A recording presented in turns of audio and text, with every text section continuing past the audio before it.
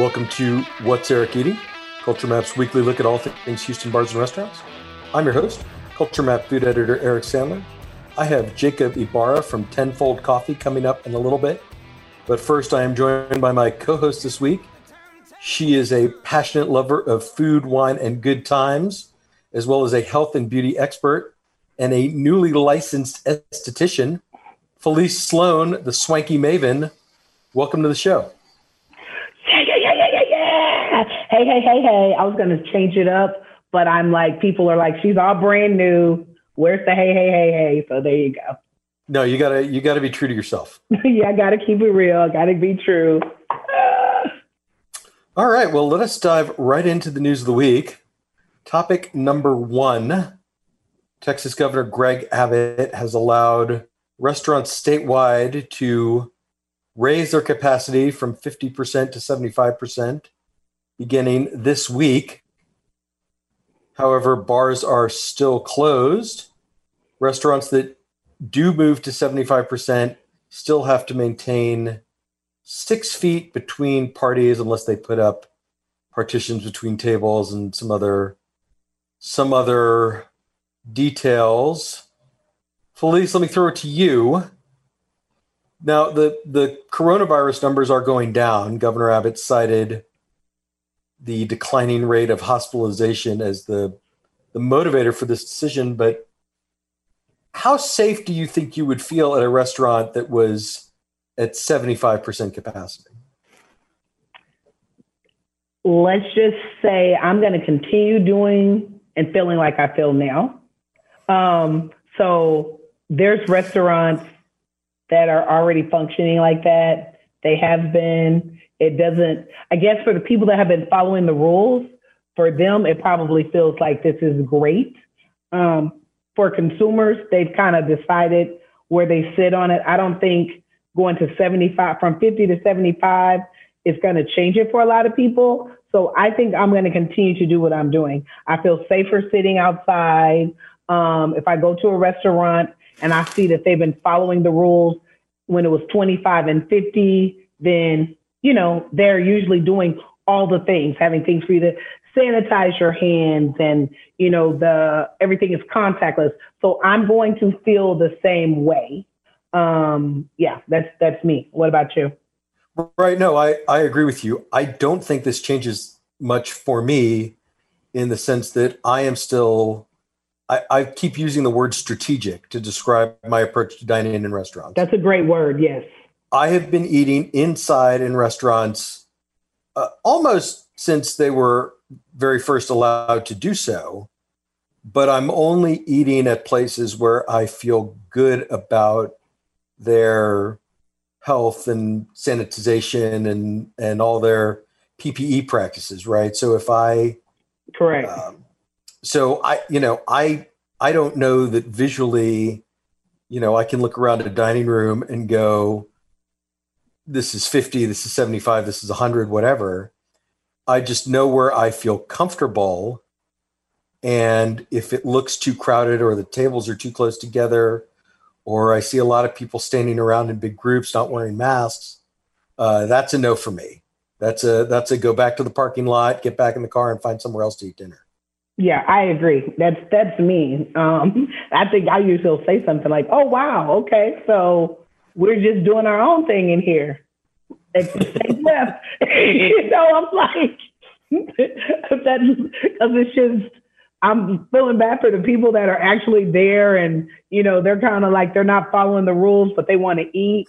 So, it's about the safety for me. So, well, and I think the other piece of this is that most people at this point have made kind of a decision about their personal behavior, and either they're going to go out in public and go to restaurants understanding that there is, however small, a potential risk of exposure to the virus, or they're not going to take that risk and they're going to stay home and cook or get takeout or whatever. So correct. I don't know that this changes very much for people. What I do feel bad for bars though, because there does not seem to be any path forward from the governor for bars to reopen other than paying money and getting their license to be restaurants, and then they have to figure out food, whether they're going to make their own food or partner with a food truck or whatever. And I mean, there are bars that we love that it doesn't really make sense to have food at, right? I mean, correct. The one that comes to mind is Two-Headed Dog in Midtown, which had a very emotional post on Instagram last week about how they don't want to be a restaurant. They want to be a bar. They want to operate as a bar. They want to operate safely and with respect for their employees and their customers. And they've got a nice outdoor patio that would be perfect, especially now that the weather's cooling off a little bit. And they can't, there's no procedure for them, even at 50% or even with only table service or even with not sitting in a bar. And it, I don't want to go like one way or another on the political spectrum, but it doesn't seem fair to me that the governor and the state regulators are basically picking winners and losers and who gets to stay, what kind of businesses get to be open in the pandemic at this point when the infection rates are in decline. And make it make sense to me. Understand how to behave. That's right. Yeah, make it make sense. That's what. Yeah, I don't want to get political and all that, but to me, it's a bunch of crap. I'm like, it doesn't make sense. You guys are picking and choosing.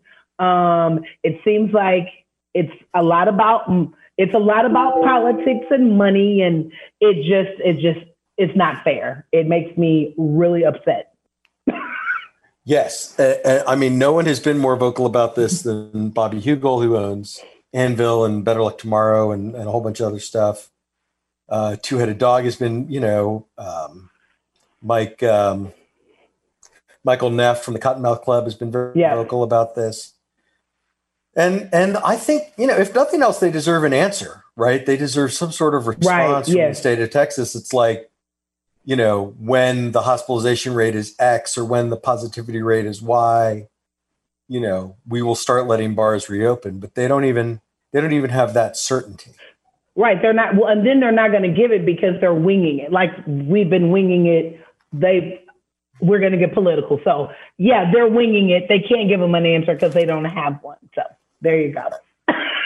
Right. And then I think the infuriating thing I think is that, there are bars that have converted to restaurant operations, right? Which means that they are required to keep people seated. People aren't allowed to walk around or order from the bar or all this stuff. And then you see the pictures on social media of what the reality of those operations looks like. Yeah. And they're not, it doesn't look like they're consistently following the rules, or there's video clips of people that look like they're breaking the rules. And maybe we don't see the staff rushing over and telling them that they have to sit down or they have to move away from each other. Their staff is tired. They are not. What we see is exactly how it goes down. Okay, we can make sandwiches, serve these sandwiches, get this money, and it's a party. I mean, and you kind of know it, right? Like I have friends that have gone to some of these places and they go all the time. And I'm like, it looks like 2019, right? Nothing. If you look at the pictures today and last year, they look the exact same. Right. So there's that. Right. All right. So yeah, there does not seem to be an obvious solution to this issue, but it is sort of worth bringing up and sort of checking in. And I mean, I would say if people who feel strongly about this should certainly contact the governor's office, contact TABC, contact your various state representatives and let them know that this is something that's important to you. Yes. Let your voices be heard. I would agree. All right. Topic number 2, considerably lighter.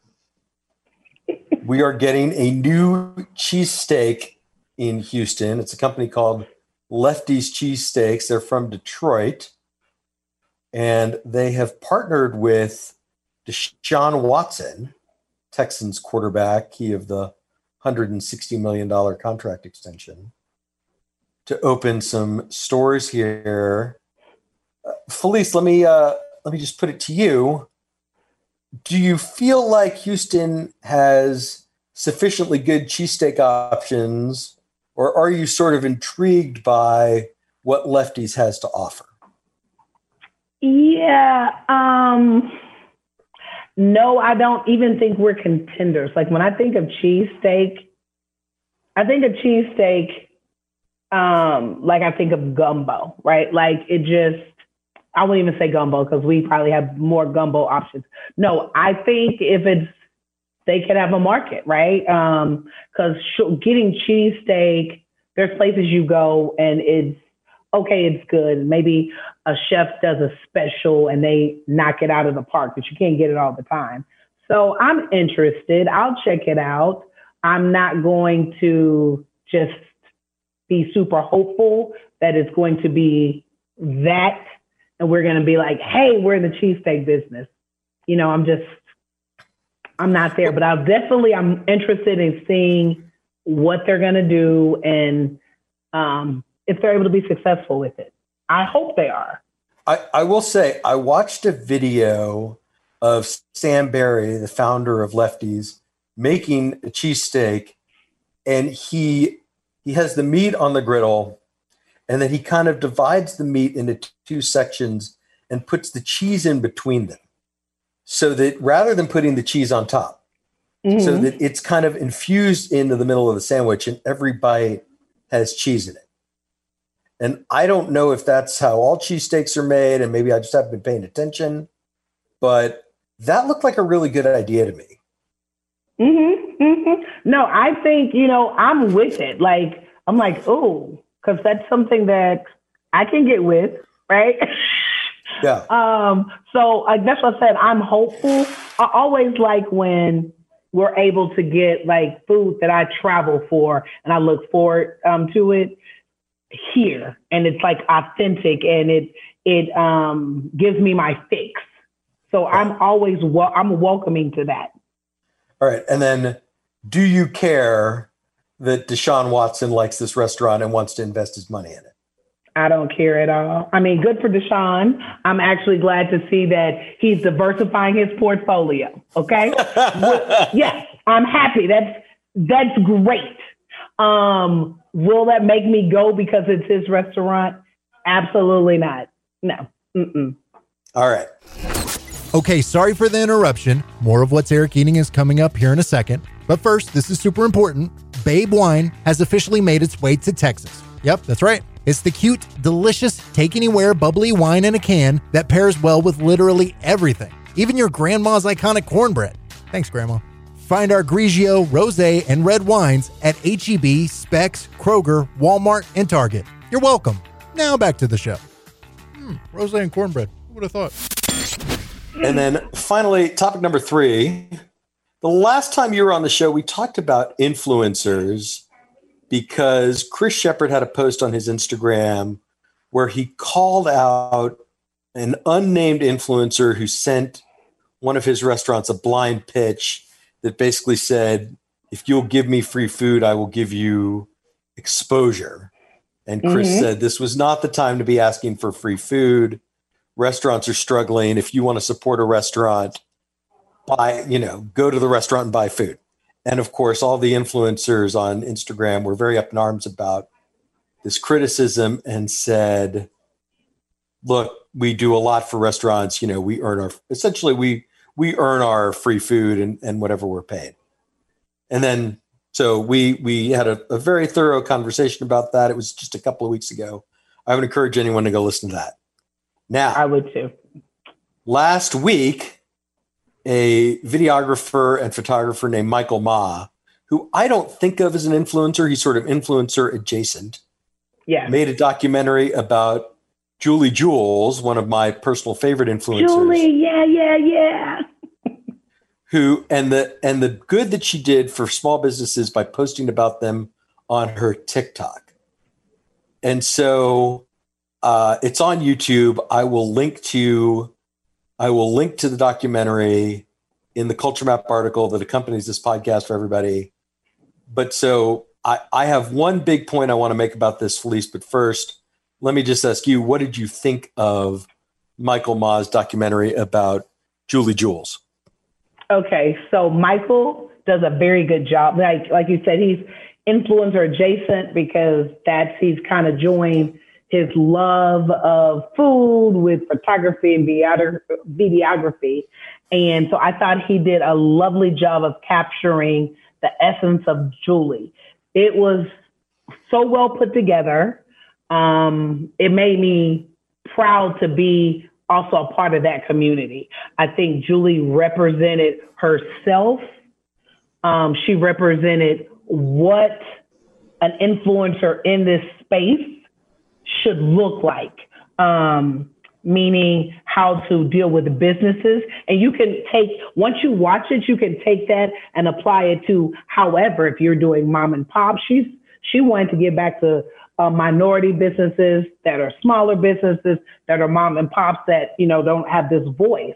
So I thought her approach was kind of represented her, because in her regular life, take the TikTok, take the Instagram away, that's what she does. That's who she is. So she combined her passion as a creative with her love for food, with her love for people. She gets kind of personal in there. So then you kind of have some background of what drives her to want to, help people outside of just her love for the food.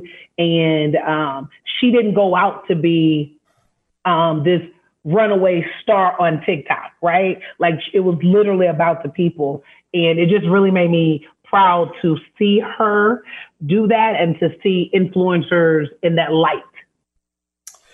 Yeah, and I just want to amplify one point that you made, and I just want to be a little bit more explicit about it because I think it's so important.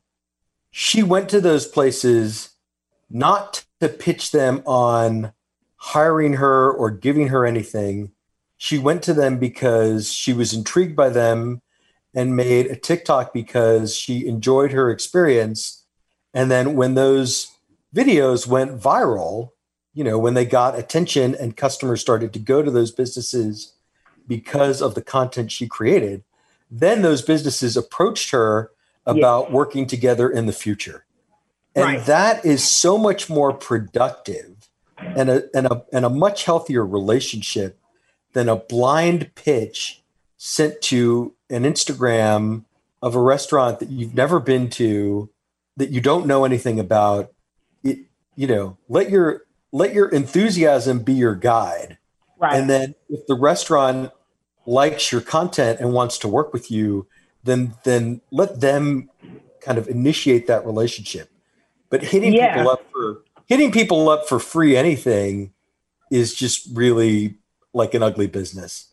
And so I think it does, the documentary does sort of reveal the power of social media and influencers to really help a business grow its revenue, but the approach has to be done in the right way.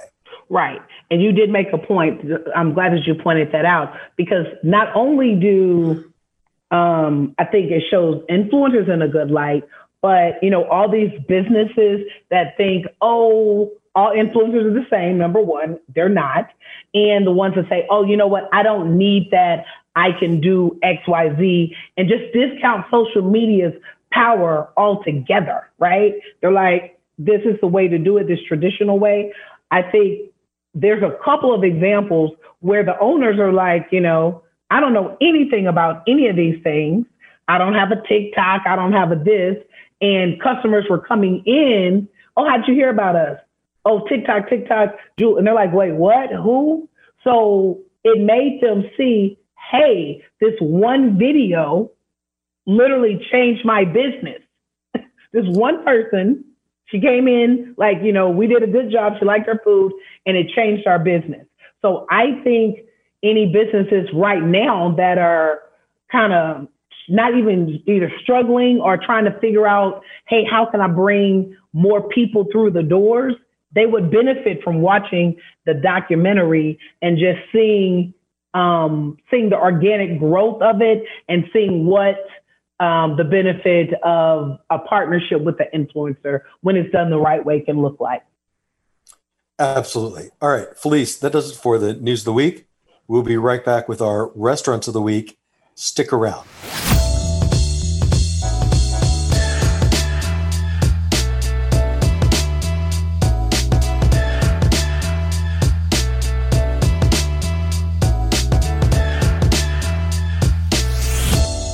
Our restaurants of the week are brought to you by Cutwater Spirits.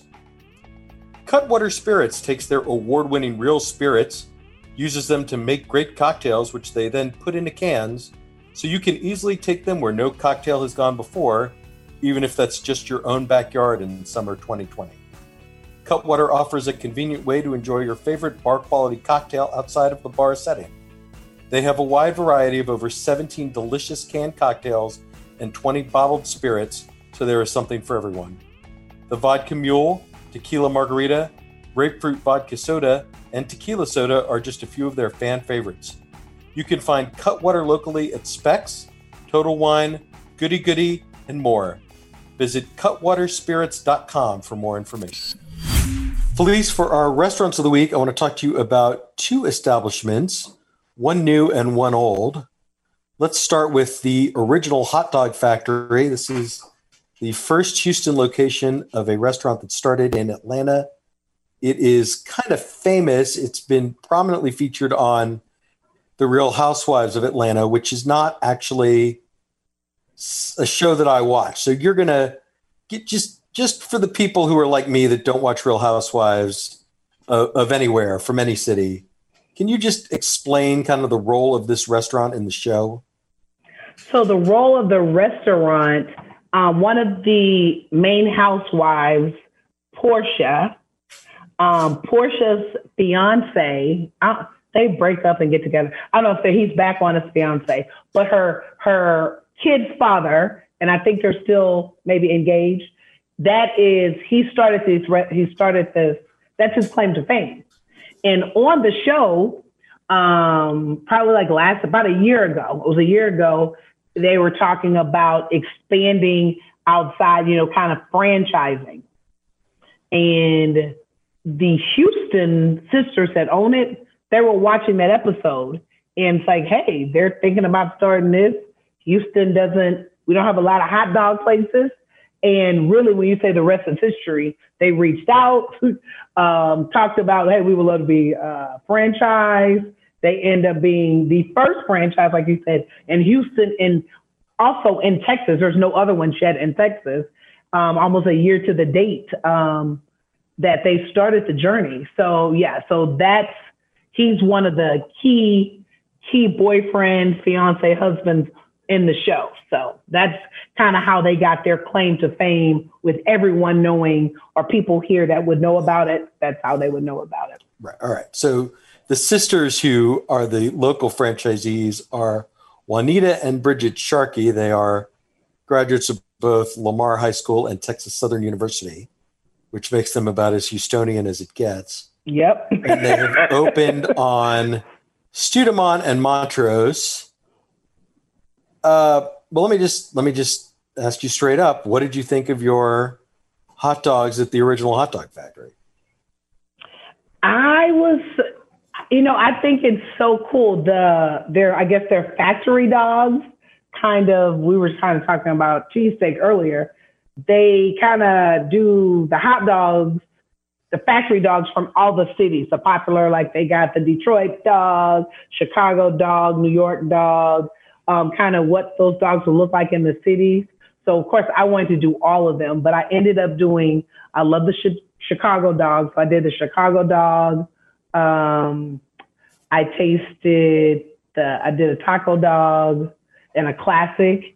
And I thought they did a lovely job. They were solid. That Chicago dog they did a really good job. My favorite was the taco dog though, because it was literally like I was eating a taco. So, I had no expectations, because I'm like, maybe this is going to be a little gimmicky, but yeah, I thought the hot dogs were solid. What about you? Which ones did you get? All right. So I also got a Chicago dog. Okay. I got an Italian sausage with onions and peppers, and I got some chicken wings just with the regular hot, spicy buffalo sauce. Okay. So I will say I am a good dog fan. Like when it comes to my local hot dog options, I think the actual dog itself in my Chicago dog was just a little bit small, and just a little bit. It lacked flavor. I thought the toppings were very flavorful, but the dog itself, a little small and a little bland for me. But that Italian sausage, they throw that in the fryer to crisp it up, and then you get the sauteed sausage and peppers on it. That was delicious. I took a couple of bites of the Chicago dog. I was like, okay, I kind of see what they're going for here. I finished the Italian dog. You were like, okay, this is it for me. This is my pick. This is what I wanted. And then I thought the wings were pretty good. I don't know that I would say that they were special or that it's a wing destination. But now, did you get them extra crispy? Did you get them extra crispy? I just got them. I just said, give me an order of wings. Oh, okay. Right. I did not specify. Now, our friend Matt Harris said he ordered them extra crispy and that they were a little bit life-changing. Yes, that's what I heard. So that's the thing. They have a lot of other things on the menu. I'm not a wings person. Like, I'll eat wings, but when someone says life-changing wing, I'm there. So next time I'm definitely getting the wings. And I forgot to get dessert. I mean, they have fried Oreos. I totally forgot to do that. And I did not. So where you forgot, I didn't. And here's the cool thing about the fried Oreos. They have fried Oreos and I think fried Twinkies. I'm not a Twinkie person in real life, but Oreos all day long. And not only do they do the traditional Oreos, see, they one up it and do the golden Oreos too. No one's doing that. Yeah. So you get both. You get both of them. So it's pretty special. That is good to know. Yes. So just saying. All right. So you will go back to the original hot dog factory. I will go back. I have about 3 more hot dogs I want to try, and I need to get the wings. Yes. Yeah, I think I'm going to go. I might go back for that Italian sausage, or maybe some of the dogs that don't use that standard dog. I think I'm kind of done with the standard dog. So do you think it's the meat to bun ratio that's throwing you off? Yeah, I just thought it was a little small. I think you should do the foot long because they did. I don't know if you saw the video. They have a foot long. See, and I thought the foot long, I'm like, wow, that foot long, it's huge. And I thought it was too much hot dog to bread for me. So I think the way you should go is the foot long. Yeah, I think I'll give the foot long a try. And then obviously I didn't get fried Oreos, so I gotta get fried Oreos. Right. Okay. All right. And then for our second restaurant, I want to talk to you about Fat Eatery, the Malaysian restaurant in Katy. Now, we've been to Fat Eatery, when it opened a couple of years ago, and it had been a minute since I had been back there, but I wanted to check in on it because they have rolled out dim sum. And it's not like a huge menu, but they are doing basically the dim sum that you want, or that I want, which is the shrimp dumplings, the hai gao, the pork and shrimp shumai, the pork shumai, and the barbecue pork buns. Right? That when I go to dim sum, those are the things I want the most, and then I get other stuff. So the ability to get those things plus an order of their chili crab legs, that's a good dinner as far as I'm concerned. You know what? We were going for the dim sum. Them having the crab, like still having crab left when we got there, was kind of like Christmas in September for me. Yeah. So what did you think of either the dim sum or the crab legs? Yes and yes. Yes and yes. I thought the dim sum was much better than, I'm like, okay, it'll be dim sum. They'll do a good job because they do a good job. But I didn't expect it to for them to take dim sum and do it better than some dim sum places. Just their execution of it, the use of ingredients. I think they knocked it out of the park, and I think we got a little bit more. I think if we had room, we would have gotten. We could have kept eating till we rolled out of there. And the crab, the flavor of the crab was outstanding. And if, you know, for people that eat, like go and do the boiled crabs, and for me, sometimes they lack flavor. This was the opposite. You know, we had some roti left. We were sopping up our roti, using the roti to sop up that sauce from the crabs. Right. And Alex Young, who is the chef owner of Fat Eatery, explained that he vacuum seals the crab legs with the curry so that it gets infused into the meat before it's cooked. And that makes the difference. That's why you got that kind of curry flavor in every bite instead of just it kind of getting on the shell and you licking it off your fingers. Right. So and it's a very delicious dish. And then the dim sum, you know, getting that texture right on the dumpling wrapper is so tricky. So these were nice and thin. And then those haiga, the shrimp dumplings, are so tasty. They were just so sweet and succulent. And, you know, sometimes those shrimp dumplings can just basically be an excuse for soy sauce and chili oil and not have a lot of flavor on their own. And these were the opposite. These were like, I could have eaten these without anything, but I still dunked them in the spicy sauce. But they didn't need it, is my point. Right. They stood alone. You're exact. Because, you know, I'm not a saucy girl. So I took the first one with no sauce, but then that, like you said, the sauces were so good and spicy. It just enhanced what was already outstanding. That's, like you said, that sweetness from the shrimp. It just enhanced it and gave it that kind of sweet, spicy mix. Absolutely. All right, Felice, thank you very much. Thank you, Eric. It's always fun. I think we had a great week of food. So I look forward to next time. Absolutely. And I will be right back with Jacob Ibarra from Tenfold Coffee.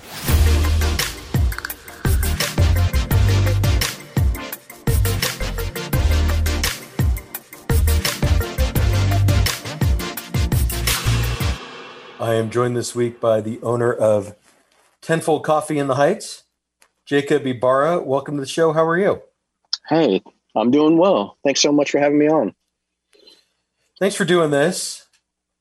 You know, I always like to start these interviews kind of at the beginning.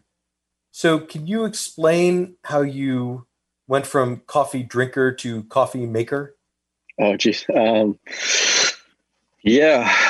think I got into it initially, probably like many in the coffee industry. I was a barista, you know. I think my first job was in the medical building of Texas A&M, slinging really bad coffee, you know. But I think what really set me on this path was probably my time in Costa Rica right out of college. I moved over there. And it was just hard to miss it, to be honest. We drank it at 9 o'clock, at 11, at lunch. And then I had buddies that were helping their fathers during harvest time. So it was just all around me. And there was just this immense amount of pride with the production for the country too. So I think that's what really. Did you move to Costa Rica because you were interested in coffee, or did you move to Costa Rica for other reasons and become interested in coffee? Yeah, the latter. So I went over there to just kind of figure out life. I had just graduated from A&M, had a degree, but didn't know what the heck to do with my life. And so I really just kind of took an off year, really. And yeah, coffee quickly became that which I knew I would pursue. You know, I didn't really know what it was going to look like, but I knew I liked it. Yeah. And then, all right. So you developed this appreciation for coffee in Costa Rica. And then as I recall from our previous conversation, you moved to Seattle. I did. Yeah. maybe it's kind of cliche, but I knew Seattle was kind of this mecca for coffee in the US. So I went up there to do a little bit more schooling as well. I always thought that I'd be, I had a psychology undergrad, thought I would kind of do something with counseling and coffee at that time. Went up there and did some more graduate school, but always with with kind of the mindset that I would learn the coffee side of things as well. And, just hopped into a company that had several cafes and a roasting department, and basically took the first opportunity I could get to kind of get on the back end in that roasting, kind of the raw goods side of it. Anything really I could do, beyond being a barista. I was just ready at that point. So, yeah. I mean, so what was it about it that you kind of fell in love with that made you want to go off of this path of therapy or psychiatry and kind of into, becoming a true coffee professional? Sure. I think some of the psychology aspect kind of really spoke to me about cafes. I loved how people just gathered. The Northwest is really interesting because I believe it kind of caters to it. When it's rainy and kind of dreary, people kind of tend to be inside. They want to congregate in somewhere outside of their home or their work. But I just love the fact that, not unlike food, but you can put this pretty affordable product in front of people and they pause, and so it was really the cafes that really attracted me initially. I just like that communal aspect.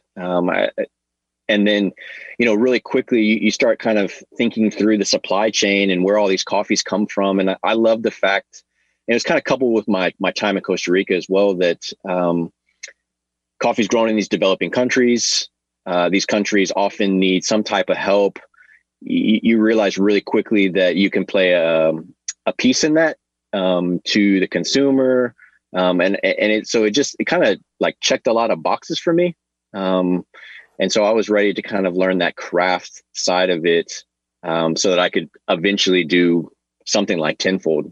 Tenfold, I guess, is kind of in the makings for many years, but just had to start somewhere. Right. So is that when you started traveling to more of these countries and meeting coffee farmers? Yes. So it kind of, it's kind of this old, when I started roasting, it was really this mentality of that journeyman. I don't know, some of these industries have this, but you kind of apprenticed, and then you finally get to get on the machine, and eventually I built my way into quality control, and you start meeting importers. The Northwest is kind of littered with basically all these suppliers. It's such a coffee centric place that you have several very well known specialty coffee importers in the area. So I would visit them, and essentially I would go on these trips to try to work with these suppliers and then kind of pair it with the company that I was working with. So yeah, that was definitely the start. Yeah. And then, so how did you make your way from Seattle to Melbourne? Because you weren't quite ready to come back to Houston yet. No. Well, what's funny is I actually did try to come back to Houston at that point. I had done 5 years in Seattle, and I was done. I was kind of in a place in my life where I knew that if I didn't take some type of step, I'd kind of be stuck in a certain way of doing life and doing things professionally. And so I was looking for that next step. And I had 2 buddies that we actually tried to kind of make the swing, but didn't work out. And so I was in Colombia and just so happened to spend a week with an Australian company on the same trip. It was a company called Five Senses out in, they started in Perth on the western side of Australia. But when I met them, they had just built an office in Melbourne, which essentially was creating more opportunity for employees like myself. So at the end of that trip, I basically was like, man, I'm interested. I love who y'all are. I love y'all's kind of attitude and vibe towards coffee and just general demeanor. And I was like, if there's, really any opportunity here, I'd love to kind of make something happen. And so we started that discussion, and I made that jump kind of blindly, to be honest. And what did you arguably went from the most coffee obsessed city in America to the most coffee obsessed city in the world. Yeah. Yeah. And that's about the extent of what I knew, to be honest. I knew that it was a mecca. I knew that it was going to be a good opportunity for me to learn coffee in a different way. But I didn't know much other than that. I did my basic research. I traveled with these guys. But yeah, it was such an amazing opportunity. I mean, Australia is a wonderful country. Melbourne is such a cool city. I felt very blessed, very fortunate to work for a company like that, and then in this city that just was so competitive, with coffee, and it just kind of bred this creativity and all these peripheral businesses that kind of support coffee, but could be machinery based around grinding coffee or steaming better jugs of coffee. It's just really fascinating to see kind of what popped up to potentially give somebody an edge, in the industry. Yeah. So I guess, could you just sort of go into a little more, like, how is it different? Because I mean, I think about, Montrose to the Heights or other parts of Houston. I mean, we have what seems to me to be, relatively speaking, a lot of independently owned coffee shops. How is it kind of next level? Like, what makes Melbourne so special? Yeah, I think foremost it has to do with the level of saturation. It's such a part of their inherent culture. The way that I came to kind of know it was, it had a very European origination. So, you had your Italians and your Greeks there, developing that first wave of the coffee culture. And then it's also got this kind of British vibe where it's, you have a cafe by day and a pub by night kind of mentality for most people. It's not uncommon for people to just stop at their local kind of watering hole. So I think that's kind of the foundation for all of this. And then specialty coffee just really took it to another level. They built on that. And, you mentioned like Montrose, for example. It would be like having all of those types of inner city, very walkable neighborhoods, kind of littered throughout the city. And each one would have several cafes. And I think it would be the fit outs, the level of quality, and really just people trying to compete for just a competitive edge that I think really led to just such a high overall quality level of coffee throughout the city. Right. So, all right. And then, so while you're there, I guess you sort of continued traveling, right? You maybe you sort of deepened some of the relationships you'd already started to form. Yeah. So, I actually went over there to do some sales, but very quickly, because of my background, I moved into basically the procurement side, the buying side for the company. And it was a much bigger company than I had come from. So it was, I took over, let's say, Central and South America, with a very specific focus on very high end coffee. And then, from there, I took over, other parts of the region until I became, I guess, the head buyer. And then when I got to that spot, it became interesting because, like all companies, there was, you have the procurement side, the buying side, and then you also have the cooking, the roasting side. And it became very apparent that they were like siloed. And so as a buyer, I could pick something for the company for a very particular reason, only for the roasting team to handle it very differently than I expected. So I pitched to kind of bring all of those departments together for this company. And what it ended up is kind of like product development in a way. So you're being kind of nice about this, but essentially you're saying that you would go out in the field and you would taste a coffee and think, oh, if we roast this a certain way, we'll get these flavors and that'll be really delicious. And then you would send it back to the roasting team and they would roast it not that way. Yeah, exactly.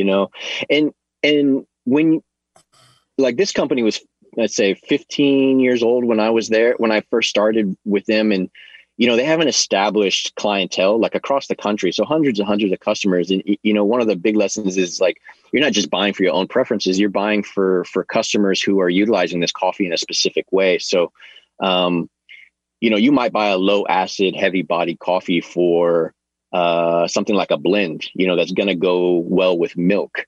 But my roasters might try to really bring out the acid of the coffee when really the coffee doesn't actually have that, and so I would find that kind of dynamic happening a lot. And essentially, yeah, we brought those departments together so that we could just have a really clear delivery to the customer, I would say. Yeah. All right. So how long were you in Australia, and kind of what made you decide it was time to come back to America? Yeah, I was there almost 8 years. And I would say it really, life just kind of changed. I when I moved out there, I wasn't married. I was dating my now wife. We did long distance for a year, and then she moved out, and then we had our first kid. And really, children kind of changed the whole dynamic of things. When they're little and you're gone for a month, it's no big deal. They don't notice that. But when they get a certain age, it starts kind of hurting. You miss little milestones, like them sitting up or talking. And, we were thinking about having another child, and it's just really hard being far away from family. Her parents are around here as well. And so, we had always thought about being back home. And I had, if I'm real honest, I had always kept an eye on the Houston coffee scene as well. I was friends with a lot of the guys here, and just kind of was seeing when it might be an opportune time to kind of enter into the market. And so a lot of that really lined up at the end of 2017. And we made the move in early 2018 to start Tenfold. It was kind of the beginning of that. Okay. So what were the signs that made you think Houston was ready for you to come home? Well, if I'm real honest, I think that there was enough players here that had done a lot of the beginning legwork, and the way that I look at coffee is that usually I look at markets, and the first thing that usually kind of rises is a renaissance of food to some degree. And I had seen that kind of happening from afar for Houston, for the last like 5 to 10 years. And then what I've noticed beyond that is that usually what follows after that is a craft alcohol kind of renaissance of some sort. And then coffee is usually on that cusp. And I had just kind of seen all of those types of signs that Houston was kind of working its way to more readily accept maybe more players and a higher level of coffee, just kind of across the board. Right. So then how did you kind of come back to Houston and sort of pick your location and make the decision to kind of open your own place? Well, I was doing real estate search from Australia, in 2017. I had hired a broker, and I was looking around Houston. I made a couple trips, very, very quickly. I realized that it was probably going to be Montrose or the Heights, these communities that had some coffee presence, but were strong and walkable, and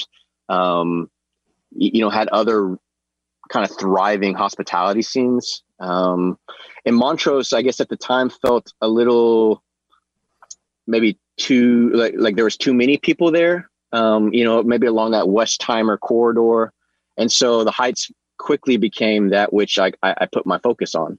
And then, I looked at lots of different sites, to be honest, but I really struggled with real estate. If I'm honest, I was coming from Melbourne and Seattle, which had all these older buildings that the cafes seemed to take over. And here I just didn't find anything like that with character. And so it took me quite a while to find the warehouse that we're in. But really happy with what we landed with here. Yeah. So I guess let's talk about Tenfold, because having sort of hearing your story again and kind of talking through it. I mean, you are the coffee buyer, and you are also in charge of the roasting, and you're also, working with training the baristas.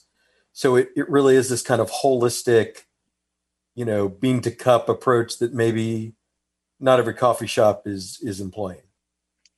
Yeah, I'm glad you brought it up, because that's the hope. We want to essentially create something from the very beginning all the way to the end. And I look at it more like product development.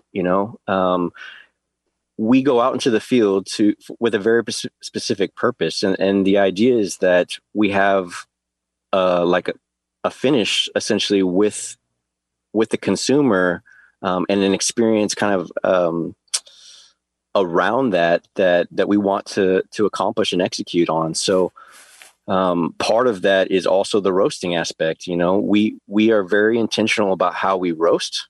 Kind of gone are these days of a light, medium, dark roast. We're very specific. We have refractometers that essentially are looking at the interior of the bean to the exterior of the bean, and then give us a numerical number that is a spread between them. And we're really looking at sugar development and what best reflects this given coffee. And then we're also buying with just this hope of basically showing what countries have to offer. So we're also very intentional about the countries we kind of choose to work with right now.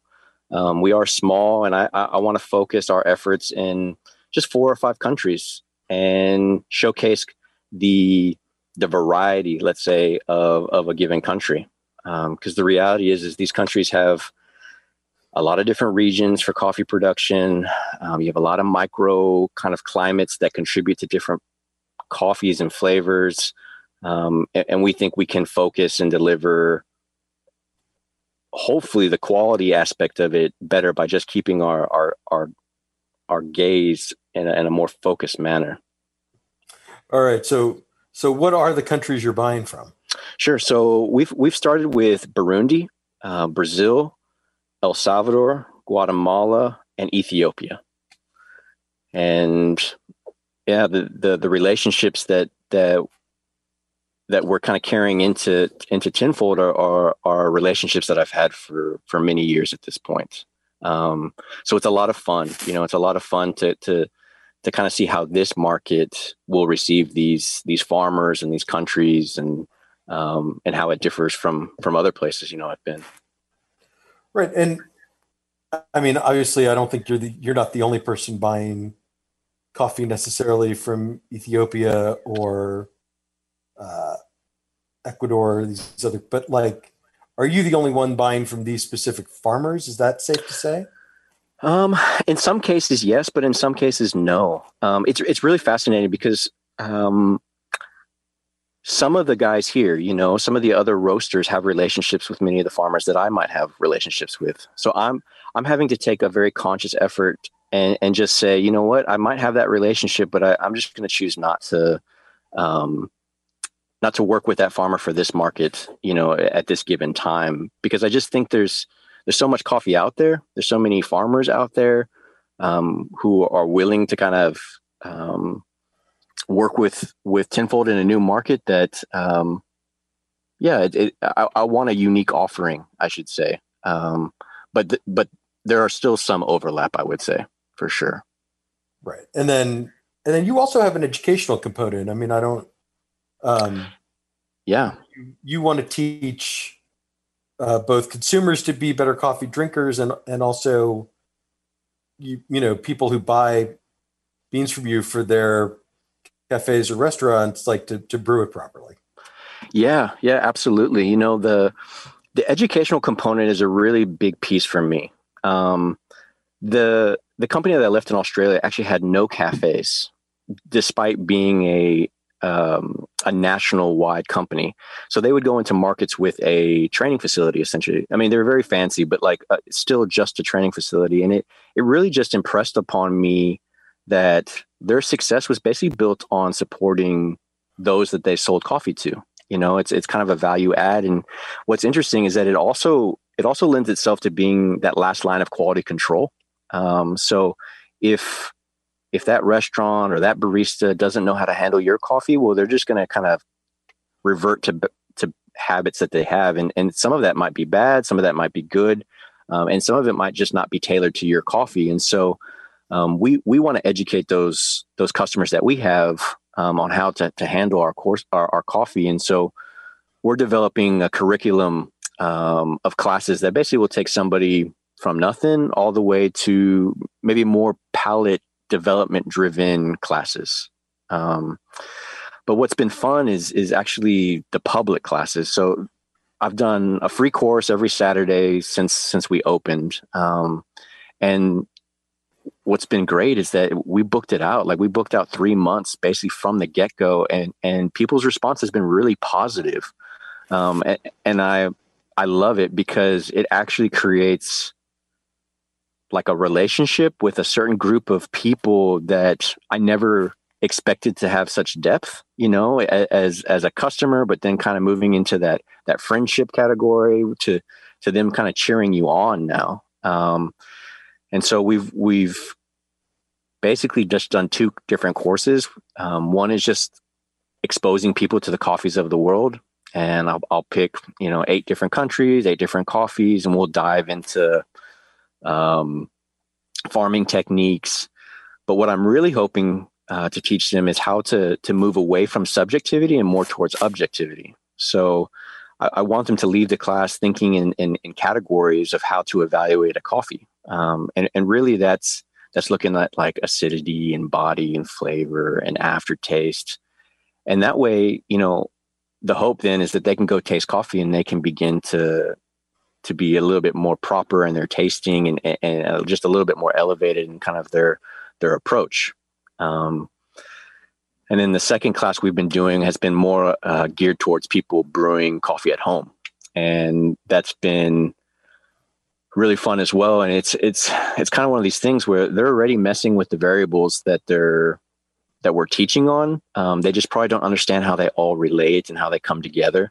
And so it's teaching on like grind size and water temperature and what happens if you don't have the ability to change the water temperature. What should you do to get a better cup of coffee? And it's been really cool to hear people's feedback because they'll Instagram me or whatever. And it's like, my next cup of coffee was so awesome. And, it's just been fun to kind of help people on their journey of getting a better cup.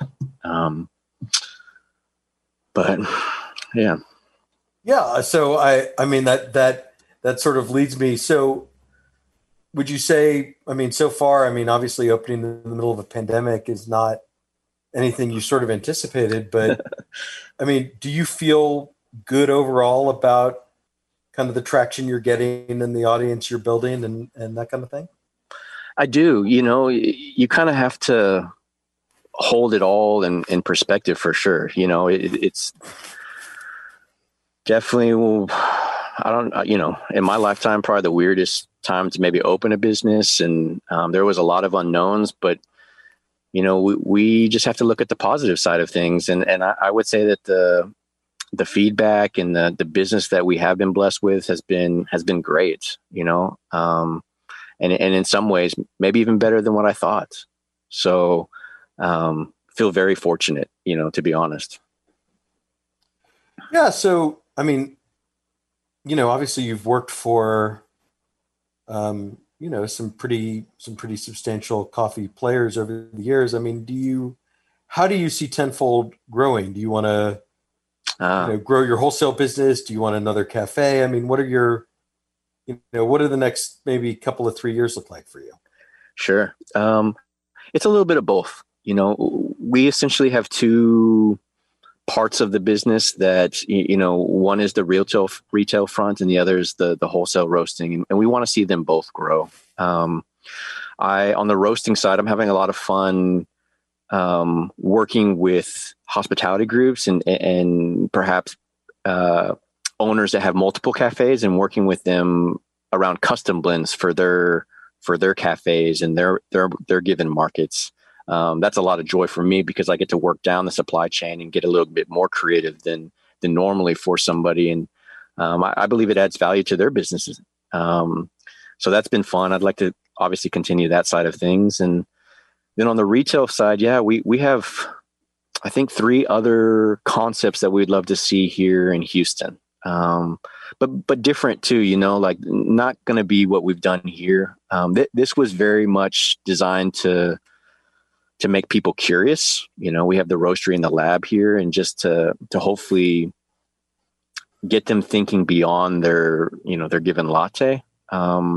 I'd like to kind of point out different things with all the spaces that are a little bit different.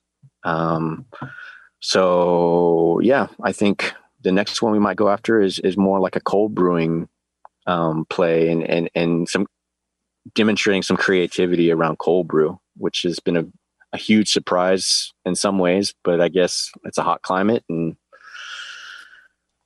it just, I mean, when it's 95 degrees out, like the last thing I want is a hot cup of coffee. Yeah. It's crazy. I mean, I'm coming from climates that are super mild. So while we made cold brew, it has been nowhere near the consumption level that this cafe has had to put out. But it just, obviously when you see that people want it, like, want this product, it leads you to think, okay, so how can I do this differently? How can I use what I've been exposed to maybe create a different product or highlight different coffee's flavors or, so that's kind of what we're wrestling with for the future with cold brew.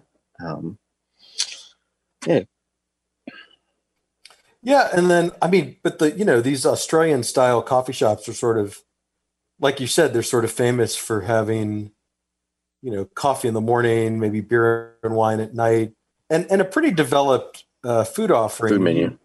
Yeah. Right. And you haven't really, that doesn't really seem like a big part of what Tenfold is about. So do you want to kind of put your spin on that, or are you going to maybe kind of leave that alone? Well, yes and no. So, I mean, this is one of the inverse or negative effects that the pandemic has given to us. We've had to be very careful with just how we opened. We actually have beer and wine launching October 1. But with that is the push in hours to the operational hours. So, we'll be open till 4 p.m. at that point. So, I'm seeing that the weekends we have enough people kind of gathering here that I think we can serve beer and alcohol and do some wine. The food side of things has been a little bit interesting. I had to make the conscious choice for this site, whether I was going to put the roastery here or whether I was going to put a kitchen. And so I chose the roastery as a coffee company with this. But like you said, I'm very influenced from that time in Australia. And so I actually just had a good conversation with Van over at Cafeteria to possibly help me with launching something that's a little bit more substantial, than just pastries here. And so we're kind of working on that to see what we could do. But I think it's going to be maybe like a phase 1 and then a phase 2 type of thing. But I'd love to step into that and kind of expose people to that a little bit more.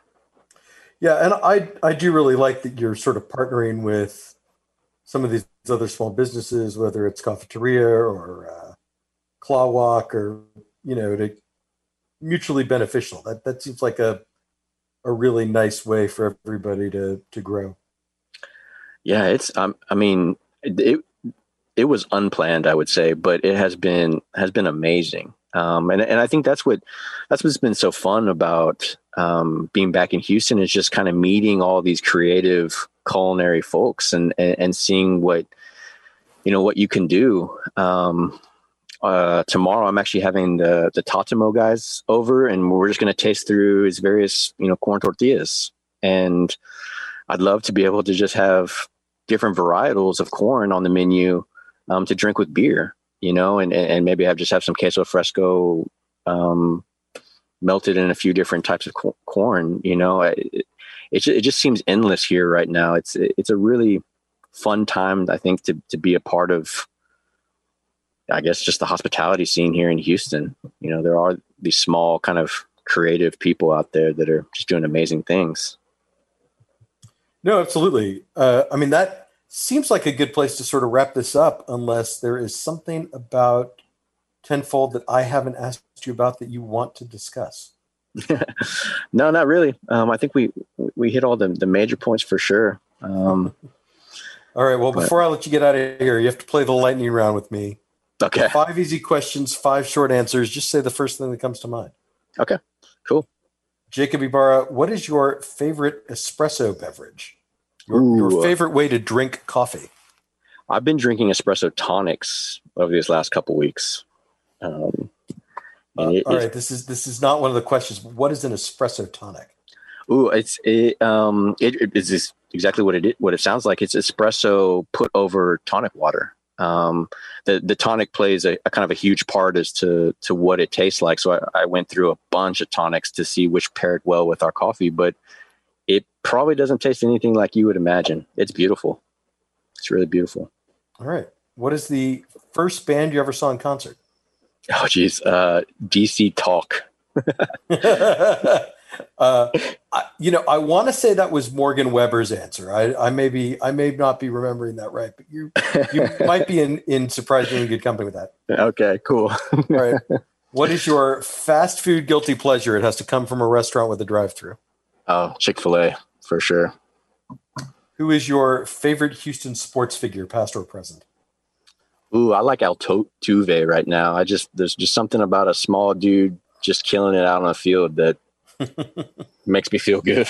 Absolutely. And then finally, when you go to a pizzeria for the first time, what are your go-to toppings? Ooh, I'm generally like an arugula, kind of prosciutto, some kind of dried cheese go-to, usually just to try something out. All right. Give us the website and the social media and all that for Tenfold Coffee. Yeah, so on Instagram, we're Tenfold Coffee, at Tenfold Coffee, and the website's the same. It's just tenfoldcoffee.com. Jacob, Easy. thank you very much. No, thank you. Thanks for having me. All right. Cheers. You can follow me on Instagram at Eric Sandler. Keep it locked on culturemap.com for all the latest Houston bar and restaurant news. Thanks so much for listening. I'll be back next week. Cool. That's it. All right, we're clear. Cool. Thanks, man. No, thank you. That was awesome. Yeah, you're welcome. Have a good one. You too. Talk soon.